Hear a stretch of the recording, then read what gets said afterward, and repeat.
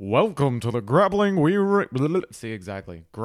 Rewind Podcast.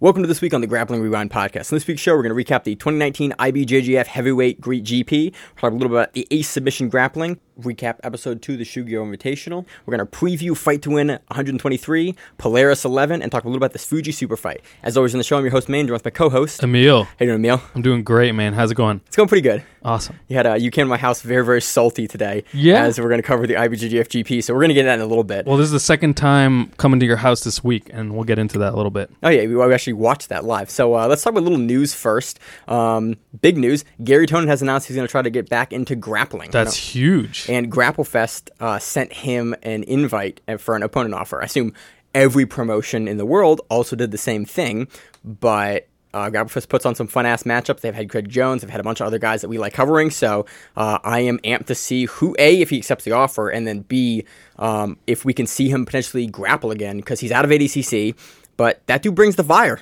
Dude, he absolutely... I love how game he is. You know, like, doing things like, you know, taking Polaris to town, dude, in one of the most exciting matches that I've seen, you know. We're talking about Polaris this week, actually. Yeah. So that's exciting. Dude, him and his Wagner matches, like, dude, all his matches, like, there's never a Gary Tonin match that you saw that was like, no, it's kind of boring. Like, no. Or at least not that I remember offhand. He has enough. Puts it on the line. Yeah, dude, his flying airplane defense to Wagner at ADCC when Wagner's trying to take the bag, he just runs around like with his hands out, and we have video now, so you can actually see what I'm doing. So for the video, so that's exciting. For this week on the video podcast, we actually move things around, so it actually is not oriented in a dumbass way. Yeah. So you're not looking at the back of our head the entire time. I was like, why don't I put the screen we're looking at in front of the camera, so at least we're looking towards the camera now, and not away. Oh, other production side stuff for the show. Footlock Fire, guy on Instagram who's an audio engineer who runs a fucking hilarious page, basically was like, hey, your audio is super quiet on your show. And I was like, yeah, we've got complaints about this for about like 2 years now. And he goes, if you do X, Y, and Z, it will fix that. And I went, oh, snap. So last week was the first time I've actually been able to fix the audio. Sweet. And it was way better. And I was like, oh, so shout out to him. Really appreciate the input on the technical side. He sent me like a video, like exactly how to do it. And hopefully this podcast is now significantly louder. So it's, turn your volume all the way up to actually hear it. So big shouts to him. Thank you very much for fixing a production problem that I've had for the past literally 2 years. But yeah, we're excited to see Gary Tonin return to the mats. That's going to be awesome. Yeah. In other big, again, so much non-grappling news. Damian Maia versus Ben Askren has been booked for October 26th. I mean, we're likely to see grappling in that match. So I would hope. If he turns into K1 Maia, I would be pissed. I want to see, honestly, that's a really exciting matchup because Damian Maia gets to dudes' backs, and Ben Askren is a fantastic wrestler, but he has struggled a little bit against submission specialists. We saw him in ADCC struggle a little bit versus Pavlo Popovich back in 2009, I think. I think I brought this up before, but there's a hilarious video on YouTube of, I think it was Marcelo and Kron, and they were at it, and in the background you hear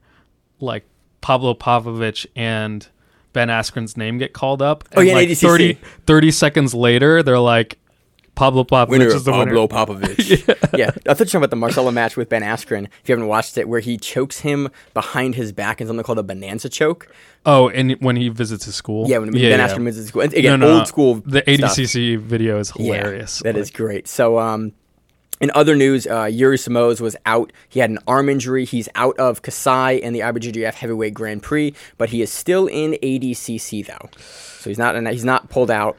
That makes me nervous, but hey, hopefully he's fully healed and ready to go. I want to see him at 100%. Yeah, there's been another round of like ADCC changes. We'll talk about it probably the week of ADCC, either the weigh-in show that we're doing on Friday night of ADCC. So we're doing shows for ADCC Friday night after weigh-ins, Saturday after day one, and Sunday after day two. And hopefully getting on some Emil and I are going to be there live at ADCC. I got press credentialed. I'm also doing backstage interviews officially for the ADCC 2019 Instagram page and Grappling Rewind, so that'll be super exciting. Tune into those. Also, a bunch of stuff's going to be on our YouTube page, but we're going to do shows. We'll probably recap like the brackets again, either on that show or on the week before. I'm still not certain like how many guests we're going to have on, like exactly what is going to happen for ADCC. We're still kind of in the planning stages of that. We're also going to get lunch with a bunch of people that are listening to the show that Friday afternoon for lunchtime that day too. So that does it. Let's see. Oh yeah, other news.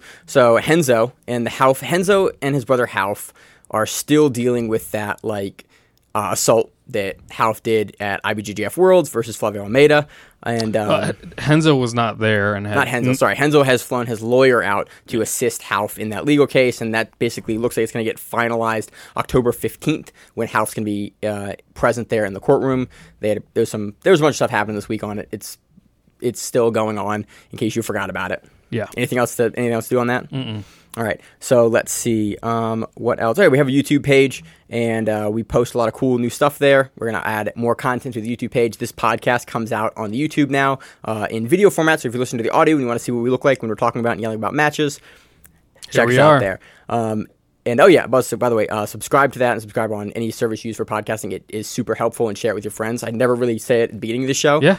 It is the most helpful thing you can do is if you share it with your friend or share a link to someone that you know that may listen to our show. That is literally the best organic way that we grow the show. Or give us a review too. That helps as well. A little bit. Yeah. There's a bunch of chart stuff happening right now, so reviews don't help as much. But I appreciate the reviews. So let's see. Oh, another news. Daniel Strauss lifted the Dinnie Stones in Scotland. He's been talking about that. We've been following that for a while now. He's been talking about it for probably, I've heard him for a couple of years now. And then he finally did it like today. Today is Monday, August 26th. So he posted that this morning. He's like, I did it. And so big props to him. It's a really cool story if you've been following that kind of progression for Daniel Strauss. Anything else in news, Emil? That's it. All right, let's go to the next segment. So moving on to our recap of the 2019 IBJJF Heavyweight Grand Prix. A lot of different grapplers on this event. A lot of dropouts and change-ups. So the final lineup we got, honestly, was still pretty great. It was excellent lineup. Yeah, absolutely. It should have been a marquee card, Absolutely. I mean, it still was a marquee. I think it was a marquee card. I think it was kind of marred by some of the... We're getting to the bitching about the event at the end. Yeah, that's true. Because we have some significant gripes yeah. with how it was run and some other stuff. So let's talk about the opening round matchup. Do you want to start with the opening round or start with a different round? Yeah. All right, so the opening round matchup, João Gabriel defeating Patrick Gaudio via decision. Take it away, Emil.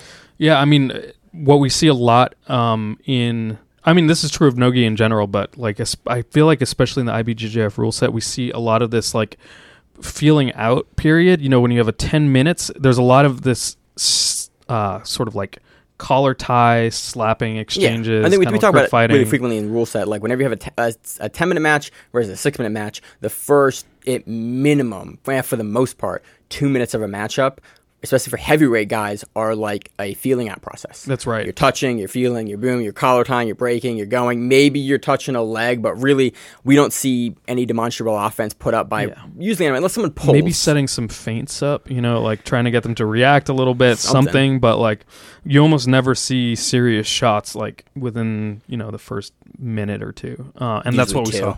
Yeah, we saw pushing back and forth. João's definitely more aggressive on the feet, going for takedowns and some reversals. They both have penalties at this point. I think I was talking about this when at my notes here. I think the IBJJF for these sort of events, especially for heavyweight black belts, needs a bigger mat area. Because guys get pushed. This is the problem in this match. This is the problem in other matches. This is the problem in the semifinals matches. Guys get pushed out all the time, and they circle. They need a mat area.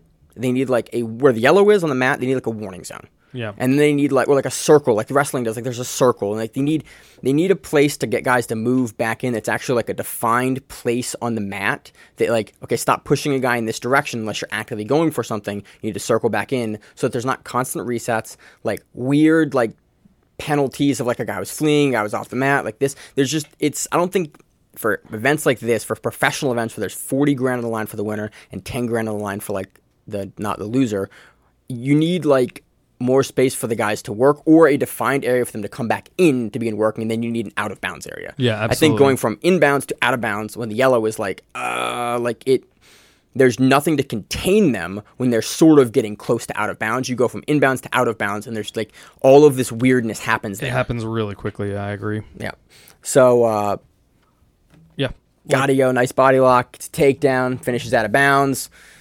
It goes to decision, and based on the first 2/3 of the match, João was more active and gets the decision over Gaudio. A Darce attempt at one point, and kind of. I wouldn't really say an attempt. He got his hands there in kind of a position. Right. So next match, Vinicius Ferreira defeating Luis Panza via one advantage. Yep, no points scored. So it's at this point, it's it's pulling into an armbar, from an armbar into a guard. Kind of goes for like a fall down armbar, yeah, kind of, but it's really a pull. It's a pull, it's yeah. A pull.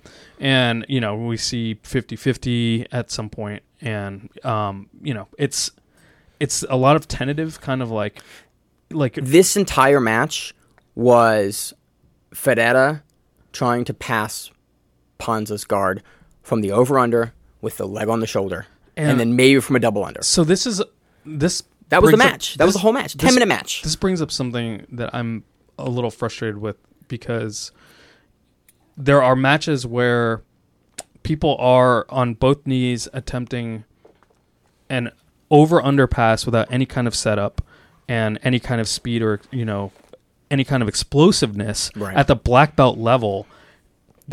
I can't think of times when that has succeeded. It does not work against a competitive black belt. No. Like, when we see people passing, it's like feinting one way or another, chaining. It's Toriandos, it's standing passes. Like, there has to be an instance where it's worked, where it's like a guy's on the knees or from the over-under I'm sure position. It has happened, but it's like... I can't think of it. No, I can't think of it, where it's like the guy doesn't... That sort of passing, the sort of passing that Vinicius was doing here is... He's looking for Panza to make a mistake. Right. And that's the only way he gets past is Panza makes a mistake. And also, I think, to kill time as well. And it kills a lot of time. Yeah. But he's active enough to not get penalties. But this is a rough match to watch. Yeah. Honestly, I don't have a better way to put this. This was not an action-packed match. This is where penalties should have been flowing. You need more aggressive penalties. I think if a guy is sitting and he's doing enough to not be racking them up, but it's like this is rough to watch. Yeah. This is jiu-jitsu that does not get me hype to cover jiu-jitsu. Right. It wasn't bad jiu-jitsu. I don't believe both these guys are top-level black belts. I don't say it's bad jiu-jitsu. It is not exciting to watch jiu-jitsu. And those are two different things. Right. And so I want to highlight that, I want to make sure that I'm not shitting on guys at the top level. It's not bad jiu-jitsu. It's good. It's exactly what you need to do to win at this level. But you need to have a rule set that facilitates action, because this was a rough match. Yeah, because we had a tremendous lineup. Yeah. And I understand when you're a competitor, you need to do what you need to do in order to win. Mm-hmm. Obviously, that's the important thing, especially when 40K is on the line. $40,000. That's equivalent to winning the absolute in ADCC. Right. The most prestigious of prestigious shit in grappling. That's how much money was on the line. So it's don't hate the player, hate the game. And the game is I couldn't take you seriously as I look at you.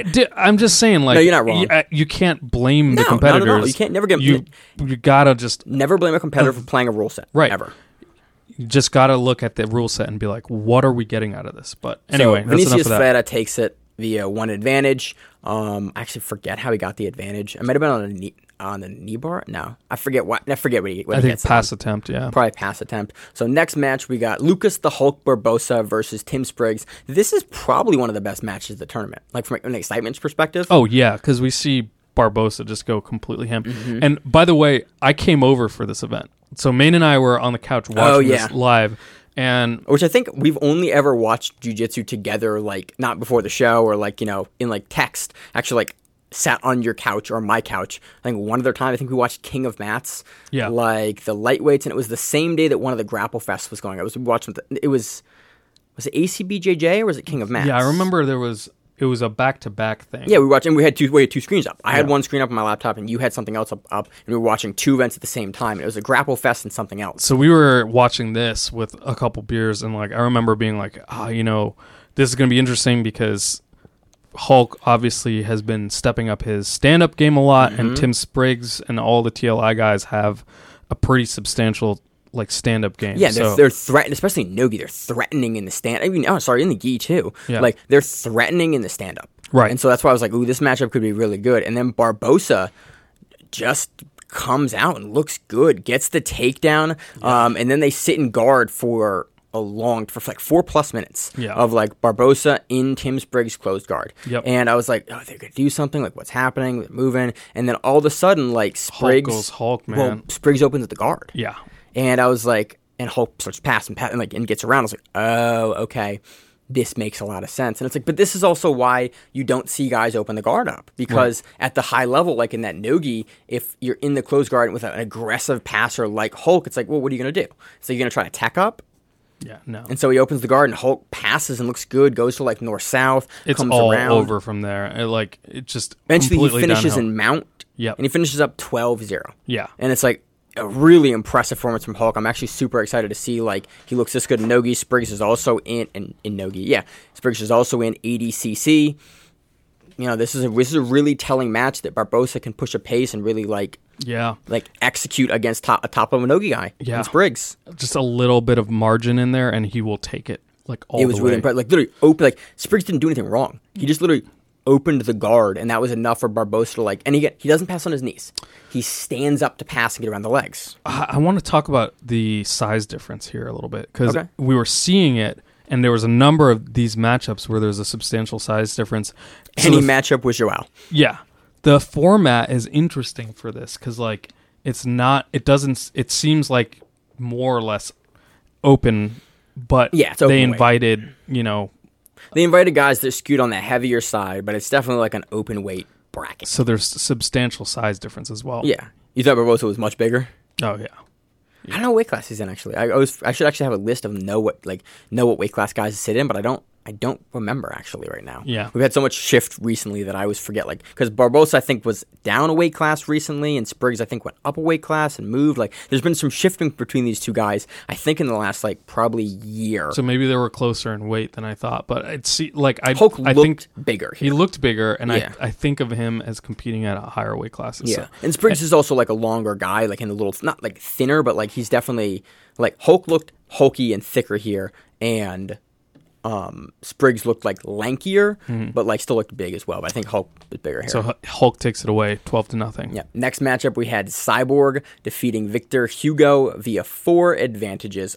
Victor pulled here, and even the commentary addressed like towards the end of the match, like, man, that might have not been the right idea. Yeah, I definitely agree with the commentary there. It just seemed like, particularly the way that the pull was done, it was like pulling almost Cyborg into a pass. Like, he was kind of launching immediately into a knee cut, and like Cyborg was just really active. He forces back exposure from Hugo, I think like twice. He gets like multiple advantages for like near passes, and I think he gets 2 for near passes. So Cyborg gets past the guard but doesn't settle. So it's pretty damn close. Like, it's like maybe Hugo gets his knee back in. Yeah. Like, Hugo has a regard, basically. Okay. Like, it's pretty damn close to a pass. Like, I definitely worth advantages, and depending on the ref, might have even been worth points at some point. It was just like right on the line. I was happy with the advantage scoring. Like, I thought it was more reasonable. I think points would have been a little bit like, it's a little tight for points. But like we get into last week, where it's like, what really is the back mount with points? Right. I thought it was good. Like, Cyborg, honestly, I was actually super impressed. Cyborg wins this whole event, but I was super impressed with how Cyborg looked here. Yeah. Like, he looked like good. He gamed it well. He against was progressive. young new black belt. Like, Maine and I during this match were like very tuned in as this being one of the more interesting matches of the first matches, because we wanted to see what happened here, because Cyborg has been around forever. Cyborg's definitely on the older side, and like we addressed that, and we talked about it last week. Like, by the way, last week we were fucking wrong. We were wrong as shit. I was like, Cyborg's probably not gonna take this. All the guys were like, probably not Cyborg, and then he wins. You're like, well, we don't know anything apparently. Well, yeah. I think our analysis was reasonable, but like Cyborg, like, in this whole event showed like he had that extra gear still that he can still go to, and he looked fucking good here. Yeah. Like, repeatedly didn't get scored on, repeatedly almost passing, giving back exposure to Hugo, like he was in the leg weave a bunch, like, yeah, absolutely dominant. Surprised me. I was definitely wrong about that. But yeah, it was a great match in that regard. And it was great to see exactly what his tank was, and we saw that in this match. Onto the semifinals. Was this where the break was, or was it? Yeah, no. This was the first break. So if you watch this event live, I'm sorry for you, because it was paced really funny. So we watched these matches, like, oh cool, this is moving along well, this is awesome, and then they're like, okay, we're gonna go to a break. They didn't say how long it was gonna be, and then the commentators just left the booth. No, didn't left. they cut the audio on the broadcast. Yeah. And then we were like, okay. So we didn't know how long we were going to have to sit there and watch. Is it like a 5-minute break? Are we giving time to recover? Or are we going to what are we doing? So then the camera pans and No, it doesn't pan. The camera goes to a security camera shot of the gymnasium on the side. And And sits for like 2 minutes. And I was like, so now we're looking at security cam feed. Or it was like a event camera. Right. Of like a half empty like bleachers and a matted area. Yep. And silence. Not like ambient audio, no audio. Right. And I was completely dead audio. Okay. And then they switched over to a different camera focused on the mats, and we were getting that camera's audio with no commentary. Yeah, so we got whoever was announcing in the PA in like all distorted. Yeah, you got ambient noise from the camera that you were looking at. Right. So it was like of the far back pulled back camera that was looking at the mat. Right. And you were getting audio from that camera. There was an announcer who was speaking on the PA in the auditorium. Yeah. That you heard all muffled, like I couldn't hear what I think after saying. 15 people walked out or something like that, I heard like Masters. I was like, okay, so we're announcing something for the Masters. So they kept bringing people out and handing them these certificates, which again we couldn't read from. I read names. I read I was like, oh, these guys are like high-level black belts. Like, yeah, okay. but none of the titles or anything were visible. They walked at the women first. Yep. And they walked at the men. Yep. And then I still this finished. So this was 20 minutes. Yeah. Of like this 20 ceremony. minutes of just us being completely confused as to and what I'm like, I don't know what this is. And then we gets addressed. Was this when you were texting Ryan Stark? Yeah. Yeah. That's when I was texting Stark, like, yo, it's time. Ryan was at this event. Right. So and I was like, yo, what's happening? Ryan had competed in Masters Worlds, and so we were trying to figure out what the fuck was happening, because we're sitting here trying to have a beer, watch this event, and none of this has been explained. Like nothing at all. I'm like so we didn't know how long we were going to be. So thankfully it wraps up at 20 minutes, and then not thankfully, 20 minutes, man.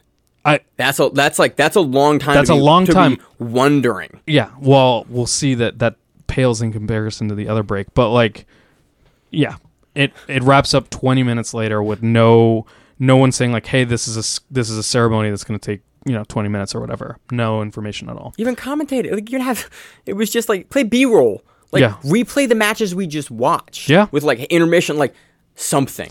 That was strange. Yep. So we'll bitch later about the next thing that happens. But it was one of the semifinal matchups. We have João Gabriel defeating Vinicius Ferreira via 5 advantages. Yeah. You want to take this one away, Maine? Not really. Ferreira pulls and Rocha almost gets around the guard. Almost gets to the back in the first 30 seconds of the match. I think this was one of the fastest opening sequences we had of the entire tournament. I was like, oh shit. And I'm honestly a big fan of João. He moves like Buchecha for a Buchecha size guy, which is why he gives Buchecha so many problems. Right. Honestly, he was the guy that I thought was the front runner to take this entire event. So when he came out super hard, super aggressive, and quick, I was like, okay, this makes sense. This is why he's in the semifinals. Vinicius looked okay the last match, and João was on the last match. I feel like this was in my head with my narrative that I had crafted at this point. Was okay, this makes a lot of sense. This looks good. And then he just kind of just runs away with it. Really similar, pressure passing, leg weave, gets over. He gets the back twice, but doesn't have hooks either time. Yep. And he just he's just going. He goes to the quarter guard, almost gets to the mount, but doesn't get the full hooks. He gets no points, but he gets in 4 different scoring positions where he's 1 hook away or a half hook away or just a little position. Looks really dominant. Yep. Looks really good. Man, wins by 5 advantages. Yep. Exactly. It was good. Next match we had Roberto Cyborg Abreu defeating Lucas Barbosa 4-4. So 4 points each, and then 2 penalties for Barbosa. So Cyborg gets the win on penalties for Barbosa. And these penalties were a little funny. Don't talk about the scoring sequences first, because Emil had some choice words about this. So don't be too disparaging when you describe it. No. It's not disparaging. It's just so. I remember Stark had said something he was we were sold a Grand Prix in Jiu-Jitsu and we got some above average wrestling, but if we were to talk about it from a wrestling standpoint, man, You can't do that to jiu-jitsu. I get it. They're different sports. They're different sports. Yo, man, his gi takedowns are terrible. It's like, well, yeah, because he's not doing judo. Like, it's jiu-jitsu. You got to have a different stance. But, like, we see Hulk, and you pointed out here. Well, my point is that this was all takedown. So, yeah, it was like a wrestling match without the, like, pacing of wrestling. So right. I was watching a jiu-jitsu wrestling match, which is, like, honestly, the action wasn't bad in the match. There were some funny calls, but so Emil, we were watching this match before we recorded here, and we were watching this match, and Emil freeze framed the first moment that Hulk gets a single leg on Cyborg. Right. So Hulk gets a single leg. He gets a very good grip on it. He basically, like, he has his knees bent a little bit, but it's mostly bending from the hips. And the thing that was, I think, particularly driving me crazy, and I feel a little bit saner having heard Drysdale kind of like weigh in on this as well. But Cyborg was not sprawling. And that kind of drove me. I was just, He sprawled in other matches, though. He sprawled later in this match. Exactly. Like, he can do it. It wasn't like an issue. We had like some injury. He was like, at the beginning of the match, there was the first 2 takedowns that Hulk hits. He just bends over. I'm going to say bend towards him. He just bends over and just grabs Cyborg's leg. Right. And, like, he hits a really nice, the first one he hits like an outside, like, leg trip on the post leg. He hits the back of the calf with his foot for the takedown. It was a nice takedown. The second one, he goes for almost like a knee pick. Yeah, he knee picks the other leg again. It was really good. Great finishes. The third time he picks it up, Cyborg, like, starts to address it in a way that doesn't get him taken down again. Right. But it was like 3 times in a row, Hulk just shoots doesn't even shoot, just bends over and grabs Cyborg's leg. Exactly. And it was like a weird, like, again, this is where I wish that I was higher level and understood more of, like, the metagame there, because, like, I know Cyborg is really good. And right. he was doing something here, and I'm disappointed in myself as an analyst to figure out, like, I can't figure out what he was looking for here to, like, maybe he was looking for, like, a submission counter or something. I'm not sure. But he wasn't, like, basketing over for the arm. He just was, like, it was weird. Like, he wasn't, like, for what he did, I didn't know what he was doing because he wasn't doing the stuff that I would have expected him to do if he was going to defend in the way I thought he was going to defend. So what he does do, which is awesome, is he Cyborg responds by kicking it up, like, fucking he clicks that into the higher next gear. Because going into the match, I was like, yo, okay, so Hulk's going to take this like it took it versus Spriggs. He's just going to, like, take down. And then Cyborg goes, oh, shit, I'm down 4-0 with no ads, no penalties. Time to kick it up a notch. Right. So it could be that he was just, like, really confident, and clearly it panned out for him. But Cyborg absolutely goes ham. He basically shoots in for a really hard single, and he starts bowling Hulk over, which is not easy to do. This is the match I was like, yo, like, I didn't talk shit last week about Cyborg, but I was like, he's still kind of got it. Like, yeah. You saw, he's quick. He started to throw him, and I forgot how quick he was. I thankfully Bane broke down kind of like what the reasoning was behind this. Bane. Okay. Why? So basically, Cyborg pushes him on this takedown attempt, pushes Hulk all the way out of the mat, and initially, the ref brings him back in, gives a penalty to Hulk, and gives 2 points to Cyborg, and I was just baffled. I was upset. You weren't baffled. You were upset. I was like, what's that? And I was like, okay. And so actually, I'm really happy because the commentary, Drysdale and Tyler Bishop were on commentary and explained, okay, so because of the way that Hulk went out of bounds, because he turned his chest completely out and he went towards the edge of the mat in that orientation. So it looked almost like a running man escape, Which is a completely reasonable escape to do there, but he kind of turns a little bit, like, 15 degrees extra, and he basically parallels his chest with the mat to do that. And I mean, he's getting, like, Cyborg is coming with a lot of velocity. Oh yeah. Like, they're basically being, like, they are flying towards the end of the mat. So it's not like he turned and then ran off the mat. And so I usually have a problem with these sort of things, but with the commentary explaining it, and then if you look at how the rules are actually written, and it's like, specifically, if this occurs per the rule set, if the way it's written, it's a penalty. And I was like, okay, it's a penalty, I guess. So now it's 4-2.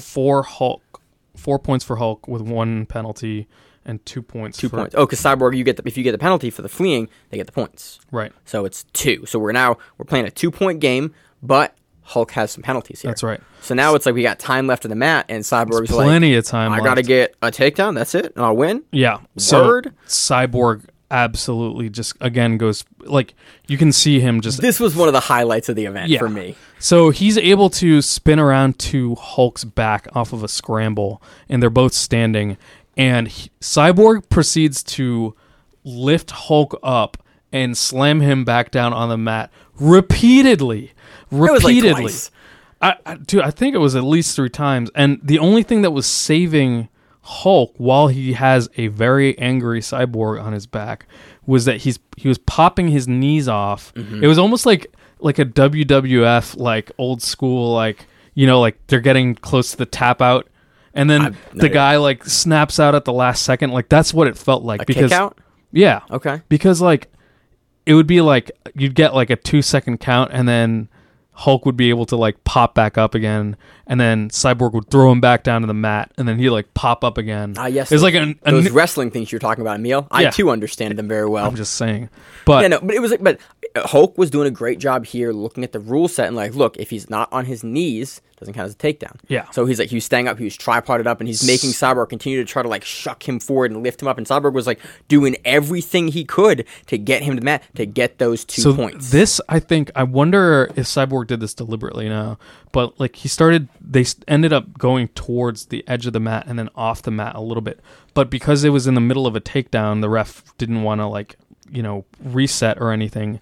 And basically Hulk has his hands on the mat, like almost like doing like a yoga position or whatever.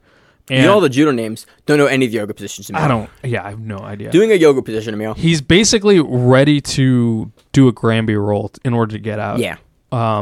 And he drops. He does. He drops. He ends up doing a Granby roll. He gets out, and the ref gives him a penalty and gives 2 more points to Cyborg. And this is where I was this is where I had a little... The first penalty, I didn't have a problem with. The second penalty, I was like, man, that's kind of on the line. What are you supposed to do? Like, I guess you have to try to drag him back inbounds. And this is why I want a bigger matted area. Yeah. Because these guys... these guys aren't... They're not... And these guys... This did not look like a match where the guys were fighting on the edges. Right. Like, it looked like you had 2 guys that were like, wherever I can get the grip, I'm going to get it there. And that's happened to be where Cyborg got the grip. And, like, they're close to the edge of the mat. And Barbosa's defending, and he's not particularly, like, pushing himself. It didn't look like he was doing anything to escape. And then you're on the edge, and Cyborg, and he's like, look, if I get pulled out, it's 2, so...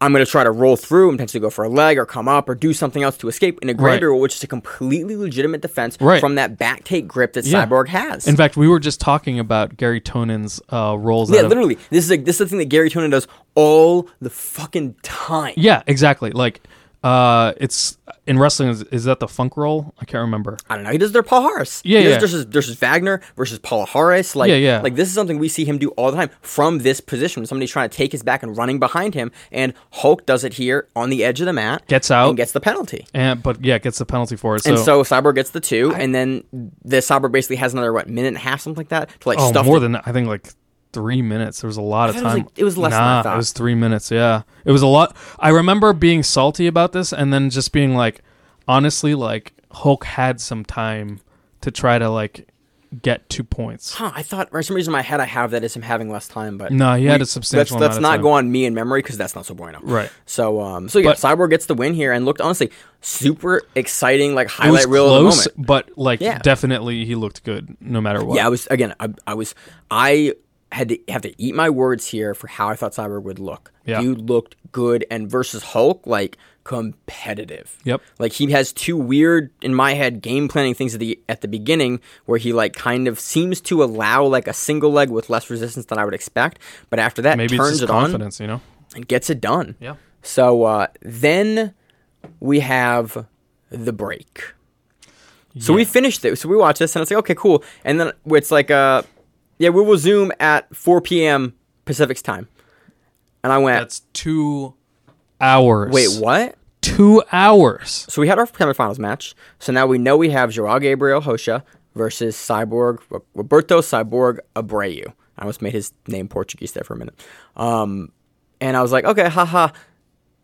wait, am I supposed to like stay here or like am I tuned in or like and Drysdale and Tyler Bishop talked for a little bit on the camera on like, and they were like talking, and I was like, okay, we're doing like a pre-show, we're gonna do like something else, and I was like, then we kind of cut to like a master's mat and there was no audio, and it'd be like, then the broadcast cut out, and it was like, what?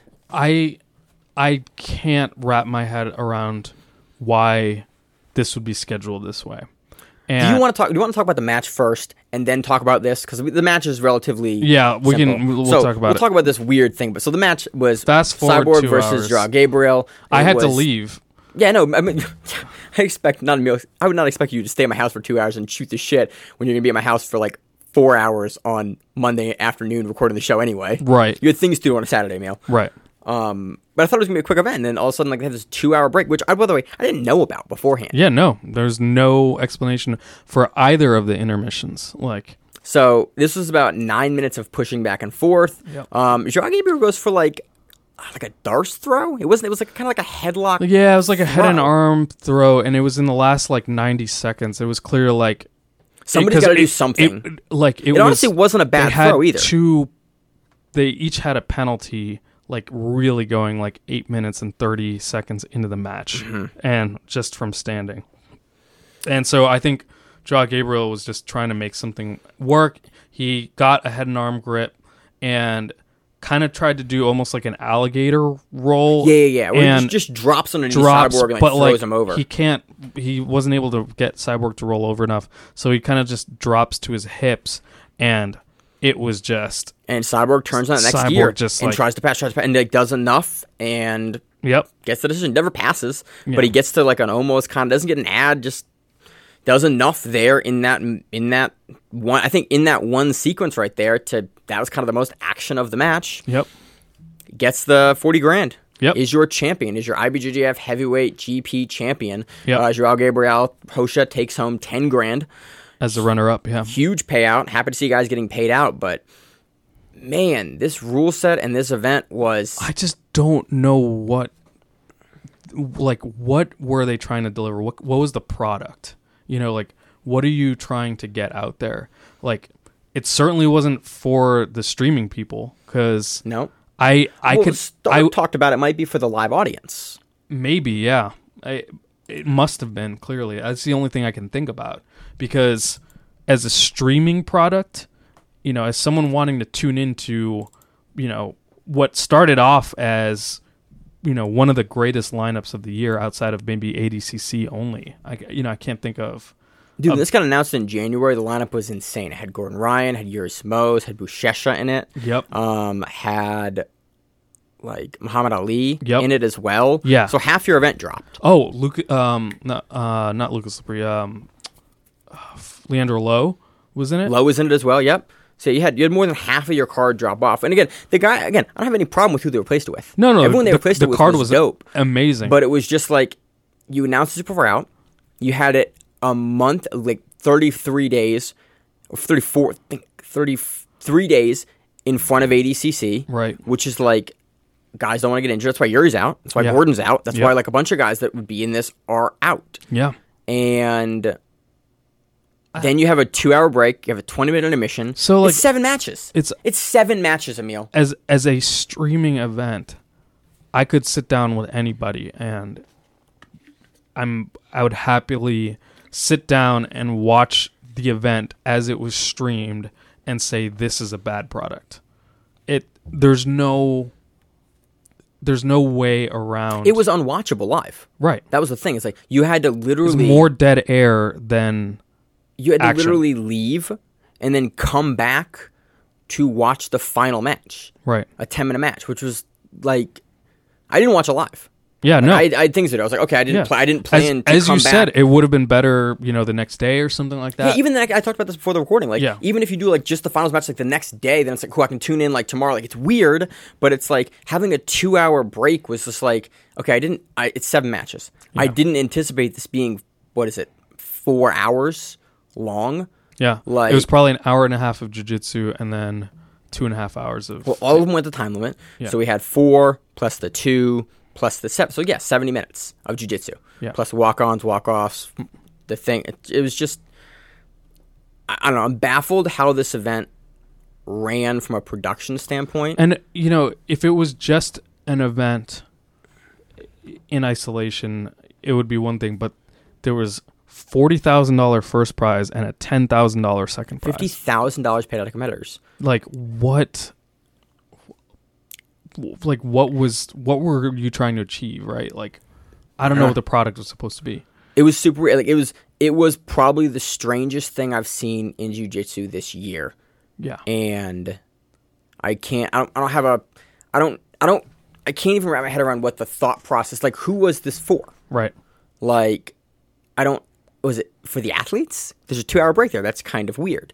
Was it for the guys at the venue? There's a 2-hour break. That's kind of weird. Was it for the streaming? There's a 2-hour break. That's kind of weird. Like, I don't get who they were targeting this event for. Like, I don't understand that. And that's the strangest thing, because, like, we watch all of the events, Emil. Yeah. And then I can always figure out, like, okay, maybe they missed the mark here, or it's like there was an issue here. But for this one, it was just, I can't figure out what they were thinking. This would have been, you know, if this had been, whatever, 3 or 4 months separated from ADCC and run as its own event with, like, you know, nice production quality, you know, a little bit of fanfare, this would have been a marquee if they event. did this like King of Mats. Yeah. Like UAE GGF does it. Yeah. Where it's like... Or even Fight to Win. Like, Fight to Win would have been a great... awesome. Dude, I can't imagine this is Fight to Win. That would have been amazing. Yeah, dude. Like, they wanted like a Subversive or something. That would have been awesome. Yeah. Like, you know, music, walkouts, like fog machines, lights, you know, that original lineup was just amazing. And we got a good card out of it. Yeah. But we could have had that as a standalone event. So I don't know what the timing was. Hopefully, like, the format gets, like, thought about a little bit and we have something different. But yeah, I agree. As a streaming event, it was not fun. So yeah, that's bad. I have nothing else to add. Yeah, that's it. All right, that does it. So let's move into the recap of episode 2 of the Shugio Invitational. Emil, this is the first time that you've actually got This is the first episode that I've seen of Shugio. It's incredible. It is, like, particularly with how you and I watch jiu-jitsu and consume jiu-jitsu, it's the perfect, absolute perfect kind of all-encompass package of what I want. So, you know, just to recap, the way that they did it was they basically ran a small tournament with some incredible grapplers, and they kept all of the results and everything, like, hush-hush. I still don't know. We don't know. We have no idea what the results are. Episode 2 has come out today on Monday. And they basically then it was a no time limit, submission only. Yep. And they basically filmed it, obviously, and then it allowed them to really produce the shit out of it. So because it's no time sub only, like, the matches can go like 3 hours long, but they cut it down. So each episode, and it's a whole, like, cinematic episode. You watch, like, behind the scenes stuff. They got coming there, and they interview. They do, like, ask really good questions of the competitors, and then you watch the match, and they cut out all of the stuff you don't want to see from the matches, but they leave it sequential, and then you get to watch the match progress. Incidentally, the matches that we saw this week are only a couple, like, or not a couple, but they are like 8 to 14 minutes. I think Ethan's match was like a little over 14 minutes, and I think Krikorian's match was about almost a little 14, and Ethan's match was a little 8, almost 9. Yeah. And so, you know, they're really not actually cutting that much out. No, but it's very well paced. Week 1, the match was like 5 minutes and 1.5 minutes. So, like, they're not cut. You're seeing you're seeing everything I want to see from the match. I'm seeing. So it's more than a highlight reel, but it's very well produced, multiple angles, interesting lighting, actually visual effects. There's music that they play along with it. I'm a big fan of, like, that style of music. I love that, like, hip hop, like, deep grunge. It's legit. So let's talk about that. So that's production side. If you're not watching this event, if you're not subscribed to Shugio on the YouTube page and Grappling Room on YouTube, subscribe. And it's so good that you could probably show this to someone who doesn't watch grappling, because it's exactly what we watched the episode again before we recorded this segment just now. It's so good, and we was like, this is really good. Yeah. And then a couple days after, I think on Monday the episode's out, and then on Wednesday they dropped, like, the full matches. So if you want to watch the unedited matches, so, like, the full time limit, they're up there as well. So first matchup. Yep, Keith Krikorian versus Max Rohskopf. And this match was phenomenal. Like, Max brought it to Keith so hard. Oh, yeah, and Keith talked about it in his interview. Afterwards matches was really fascinating. So let's talk about the actual match right now. Max had incredible takedowns in passing. Oh, yeah. And gets out of Krikorian's guard at least 3 times. Yeah, and flattens him out in side control, you know. But it's funny, I was thinking about this. So he's flattened out, and you see Keith like working, but it's no time limit. Yeah.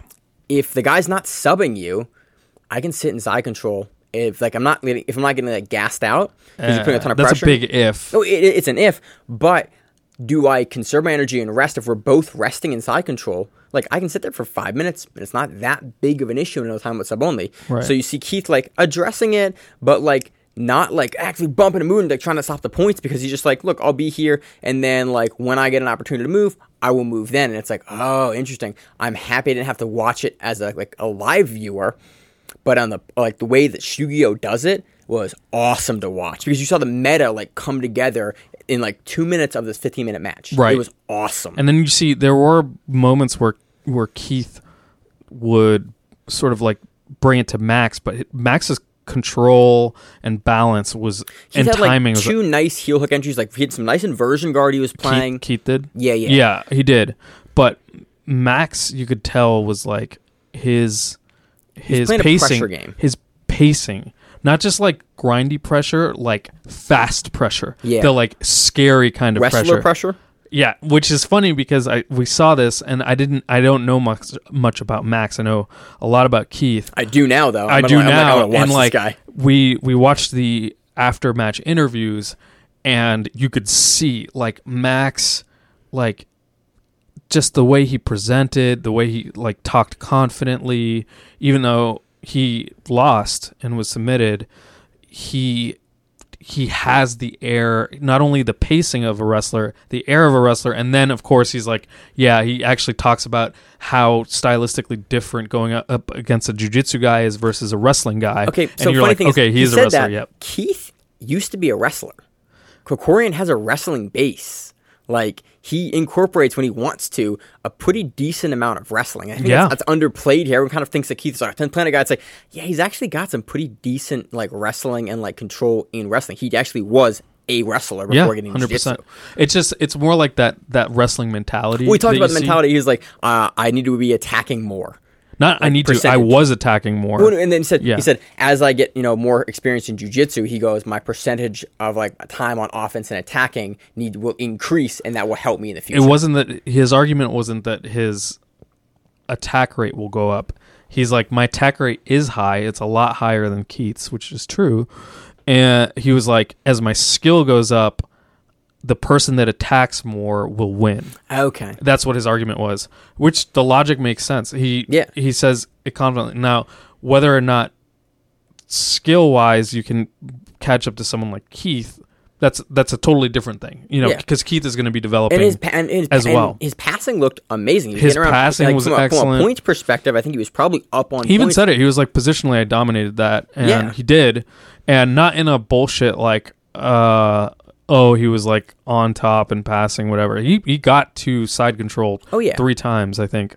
But it was a really good here's match. What happened. Keith, it was so sneaky with this. He basically, when they were on a scramble, he gets the grip for kind of like an arm in. Like a chest on back, arm in guillotine. And he talks about it. And it was cool to hear him actually talk about how he was setting up. If you like our show, go back and watch this match and listen to Keith break down exactly what he did and why he did it, because it made me giddy to hear him talk. I was like, oh man, this is like the exact kind of analysis that I want. It was like, I get to this, I do this, then, and they edited it with the match footage of what he was doing while he was talking about it. So then the guy comes here, and then I change the angle. I usually change up like this, but he did this, so I rolled him over. It's the analysis of an actual competitor, like high quality competitor, what were you world class competitor who's talking exactly about like technique and tactics, right? Like there's some broad strategy things that I can see. I can't see tactics at all. Like I I just don't have that skill set to see tactically what they're doing. Like, and even a skilled black belt sometimes can't see what another skilled black belt is necessarily trying to do. They can a lot of the times, especially if they're skilled. But like, it was awesome to hear that, and it was awesome to hear Max's thoughts on it. And you can see just the two completely different mentalities in grappling, which is beautiful. It's awesome to see that. So Keith finishes him with a Darce, beautiful Darce, and basically rolls him over, and then is able to like tech up onto the top with the Darce and finishes like a mounted Darce, and it was dope. We've seen Keith finish her before, but it was really cool to see Keith get that victory in that way because it was super highlight, really. So next match, we had Ethan Crelinsten defeating Josh Balco via Bacalao via getting that face. Yeah. Holy shit, I love watching Ethan grapple. Yeah. I mean, like, and hearing him talk was really great, too, because he... Confident, didn't look winded at all. Like, at the beginning of the interview, he looked a little winded. Nah, at all. He looked like he'd done some like light sparring or something. It was cool to hear him talk about some of the positional exchanges with the legs and talk about like how comfortable he is in those legs. It was really great because they started off asking Josh how the match went, and Josh was really humble and like I think had very earnest kind of like breakdown of what happened, and was also.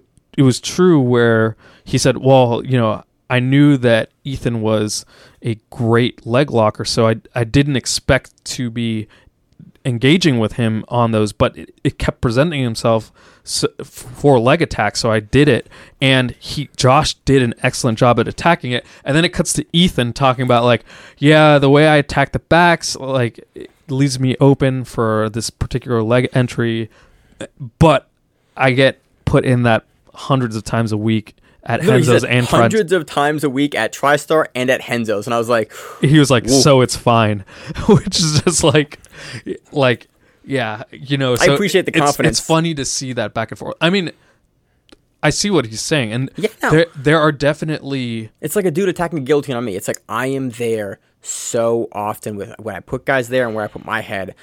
Like, unless you're really good at that, like, you're probably not going to get me with that because I'm super confident in that one position. Ethan's confident in this type of entry in this thing. It was really cool. Right. And then he talks about, like, but beautiful sequence to the back. Oh, my. In, like, kind of like, not even like a scramble, but, like, control. And then Ethan does the thing I fucking love guys to do is when he pummels his legs, he pummels them super high and he traps the arms and he like kicks you in the chest with it as he does it, and then he's like pulling the arms down with his feet as he's doing it, so then you're trying to fight the hands out and he's already across the neck and the face, and Josh's face is like bleeding a little bit, and he gets the choking as he does in transition and then squeezes, and Josh's mouth is still open with his tongue out, and Ethan's able to get the tap. Like the finishing sequence here was ludicrous. It was beautiful. I'm so looking forward to the next episodes. Definitely tune into Shugyo. Mm-hmm. It's awesome. It's great. It's phenomenal because you can go to YouTube, you sit down. If you want to watch it over a morning cup of coffee, you do that. If you want to grab a beer at night, you do that. It's great. I think it's such a great way to deliver an event. Yeah, I totally agree. So I did it for episode 2.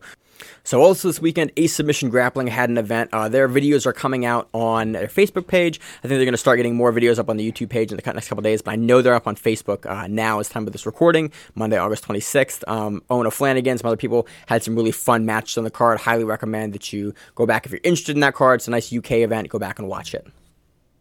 So on to our preview of Polaris 11. This event takes place on August 31st in Bridgewater Hall, Manchester, UK. This event is main evented by Fionn Davies versus Talita Alencar in a ladies under 55 kilogram no-gi bout. This is a lot of fun. Fionn Davies has been on a tear recently, and Alencar has also looked really good. I want to say they've met each other before, but I don't know. I'm sure they have. I feel like Amia with the statement. I'm sure they have. Well, it's just.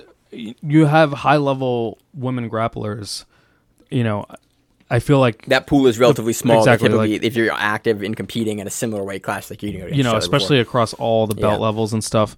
Fionn, again, on a complete tear. I think at one point she was looking to Grand Slam, but did not execute on that. I think she did.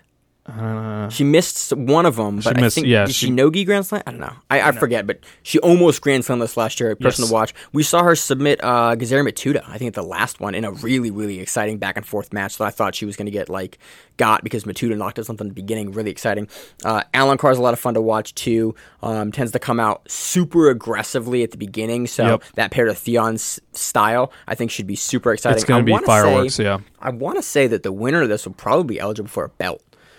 I want to say it wouldn't surprise me to see an under 55 title for Polaris for one of these two ladies, whoever wins this next matchup. So next matchup, anything else on that one? Mm-mm. We got Edwin Najmi taking on Mancher Kara. We just saw Mancher at Kinetic. Or Kinetic, or whatever it was called, versus Lachlan Giles, and got heel hook. So actually, funny enough, Edwin was also on Kinetic, but didn't get to go. So we could have actually seen this matchup a little bit ago on Kinetic, and we didn't. So this will be a lot of fun. Mancher, we've finally seen him kind of, looks like he's getting more active back into the super fight scene. We're starting to see him a lot more. Mm-hmm. And Edwin has, I think he's ADCC bound, coming up soon. So this is a lot of fun. Edwin's looked really, really good recently. I think we saw him on... it's going to kill me. I should have had his BJJ Heroes page up. I could have sworn he was on Fight to Win recently. He was on... Yes. Yeah, he was versus Dorino? I can't remember. I don't know. Josh was talking about he was SpongeBob. He talked about the entire time. That's all I can remember. That Every time. On that entire episode, all I remember is Josh explaining the SpongeBob story again. So that should be a lot of fun. Again, I kind of favor Najmi in this matchup, just based on what we've seen from Kara recently. Kara, was very good, but Najmi, I think, is prepping for ADCC hard. I think it's a push. I can't pick one or the other right now, so I could see it going either way. Next match, we have Paddy Pimblett versus Steve Ray. I think Paddy is still the Cage Warriors champion at 55. He might have gotten beat and lost that. I think he had a rough go there for a little bit, but I forget if he's the current champion. But again, known for grappling, those exciting flash subs and flying shit. So it'll be cool to see him super entertaining. Yeah, in a grappling match. I'm not too familiar with Steve Ray, and that's probably because I'm just blanking on it right now. Anything else on that?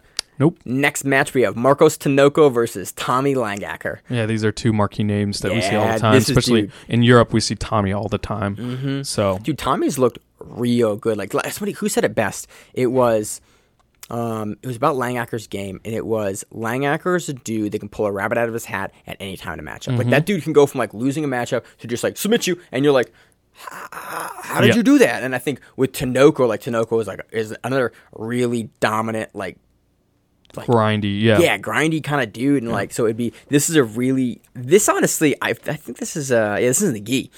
This is a low key, really fun match because both these guys are guys that kind of really bring a pace and action, and I'm happy it's in the gi because I think both these guys shine in the gi. Yeah, I agree. And so it'll be really cool. Certainly, I've seen more of Tommy in the gi. So yeah, I have no idea how to pick this one either. I wish I actually had. I mean, if you don't have a strong inclination, you don't have to pick one. Yeah. No, well, I'm actually legitimately curious about this matchup because it's it should be a really fun matchup. Yep. So next match, we have Satoshi Ishii versus Aria Esmeraldas. And by the way, if the matches are not clear, that's good matchmaking, right? Oh, yeah. I know you love a squash match, but get blown up. Yeah, no, this is I like where I'm ooh, this is a fun. I like matches where in my head I'm that guy's gonna play. Any match versus Gordon Ryan, unless you're a select few group of guys, it's Gordon Ryan's gonna crush this guy. But these are actually really, really good matchups. Yeah, and so because I don't right off my head just go oh, that guy's gonna crush this guy. So we have Satoshi Ishii versus Arya Efsan. He's the guy that won I think the ADCC trials in Europe, and I believe either was just announced as out or had a visa issue or might still be in ADCC. I don't remember, but I think that's the guy.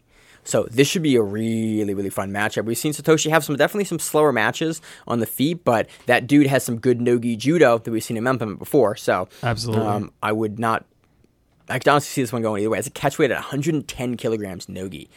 Next match, we have Ben Dyson versus Nick Rodriguez. Yeah, it's funny how much we're starting to see him dude everywhere. But Nick Rodriguez, I think, is the poster child for the kind of guy I want to see in submission grappling because he is young, he's athletic, he's exciting, he pushes a pace, and he's taking it seriously, and he's on everything he can get on. Yeah. And it's like, almost like, what, every other weekend, every third weekend, we see him on a super fight. All the time. And that makes me like, if you want to be a professional grappler, you have to be competing and be competing frequently. This is one of the reasons why, like, for example, like Wagner Hosha is so amazing, right? Like, I remember you and Josh were like joking about it, but then serious, like being like, Mr. Competition. Every single week you guys brought his name up.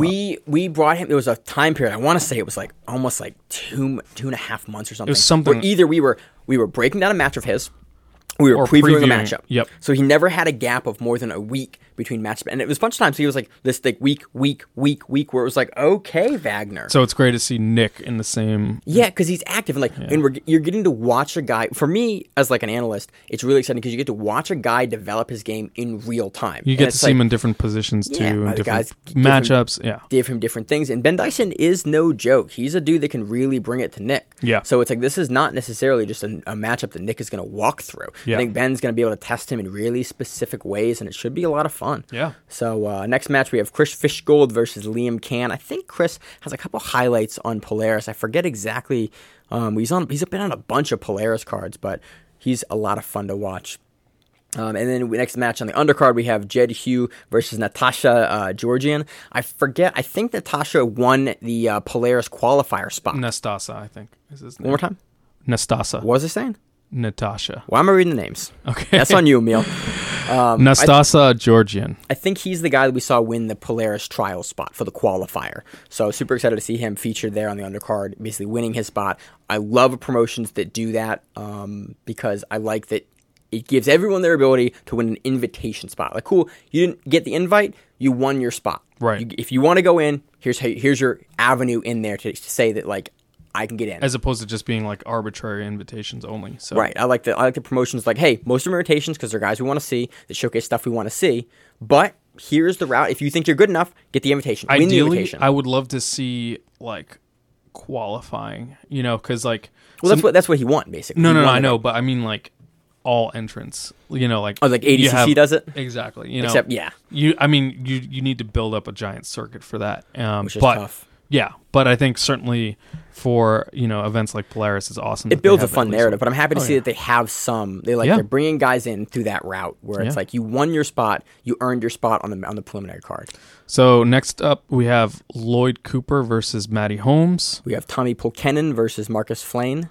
We have Adam Adshade versus Enrique Villasnor. Man, these European names always kind of tend to crush us hard. Yep. Sean McDonough versus Tarek Hopstock. We have Kristen Mickelson versus Yas Wilson.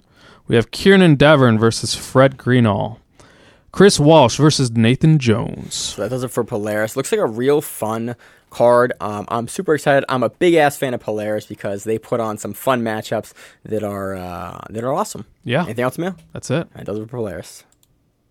So on to our preview of Fight to Win 123 in Sacramento, California. I heard myself in my headphones and it completely threw me off. Happening on August 30th. Kickoff time is 8 p.m. Pacific. East Coast. Oh, really? Yeah, because they actually do the thing on Flow Grappling, so I appreciate it. Okay. Thank you for that. Yeah. 8 p.m. Pacific would be a huge late start time. I was about to say. So it's 8 p.m. Eastern Standard Time. A lot of fun names on this card. This card is laid out a little differently, so we don't have the black belts or the weights for the matchups, but we have a lot of guys that I'm super interested in talking about, so let's talk about it. The main eventing, we have Dante Leon versus Gabriel Arges. Dude, Dante Leon, I've talked about him plenty. He's one of my favorite grapplers to watch. He's super entertaining. And very versatile. He's got a good takedown game. He's got a good bottom game. He's got a good guard. Yeah, we've seen him submit guys off his back. We've seen him submit guys on the bottom, on the top. We've seen him outpoint guys in wrestling. We've seen him versus Canuto. He brings action and pace, and he can go the entirety of the match at that pace. Yep. He also gave a really interesting interview. I want to say it was on Grappling Central podcast recently that I was a big fan. I've talked about his upbringing and how he's not a wrestler, but everyone just thinks he's a wrestler because he's built like a wrestler. Yeah. And I was like, I thought he was a wrestler. Yeah. And it just made me laugh. I was like, oh yeah, I had that inclination and thought about him. He talked about moving from Canada. Really cool. Gabriel Arges, another dope ass grappler that's I think really going to test Dante here. Yeah. And it'll be fun. We've seen him. Gabriel Arges a lot in Fight to Win. So you saw him versus Craig Jones in Grapple Fest too. Yeah, this is a matchup. This is deservedly I would honestly kind of be surprised if it's not Fight of the Night. Yeah. I also see that happening. Yeah, deserves to main event the event. Next one, we have Angel Lopez versus Cassio Wernick. We have Jose Carlos Lima versus Samir Santre. That is a sleeper match. It's going to be really good. That'll be awesome, We have too. Mark De La Cruz versus Derek Damano. We have Max Jimenez versus Felipe Becerra. That's actually fun. We have Patrick Fernandez versus Robert Parks. We have Adam Dunkel versus Luis Moreno. We have Leo Silva versus Bruno Bittencourt. We have Dom Hoskins versus Robson Rodriguez. Dude, eventually Dom and Troy are going to fight. Yeah. Like, both those guys have over 20 fight-to-win appearances.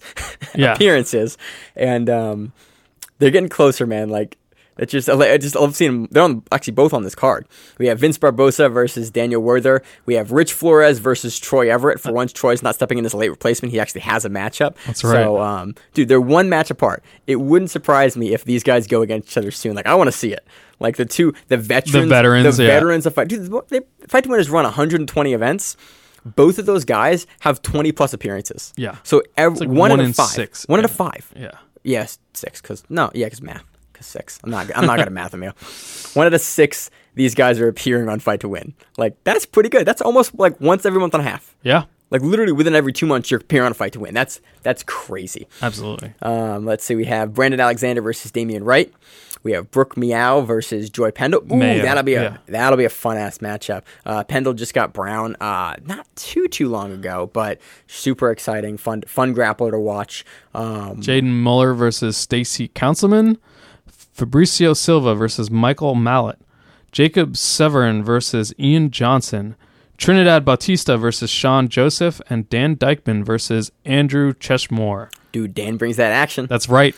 This is a jiu-jitsu. I think this is a jiu-jitsu match, not a judo match. It's a jiu-jitsu match, and hopefully, he's had some warning, as opposed to doing a last-minute judo match. It was still entertaining. He's still going to jump out and throw a flying triangle or a flying scissor takedown. Yeah. That's the first thing he does in every matchup. And it's just all right, Dan, you do you. Yeah. And, dude, he's super exciting. He's a guy that I think probably more than almost any other guy embodies the Fight to Win rule set, which is go out and have fun. Go out, have fun. Yeah. Push ridiculous action and try to sub from everywhere. Yep. And it's cool. Troy does it a lot too. But Dan, I feel like Troy goes out there and tries to play his game. Yeah, absolutely. Dan goes out there and tries to I'm just going to try to kill you. Yep. And it's oh, fuck yeah.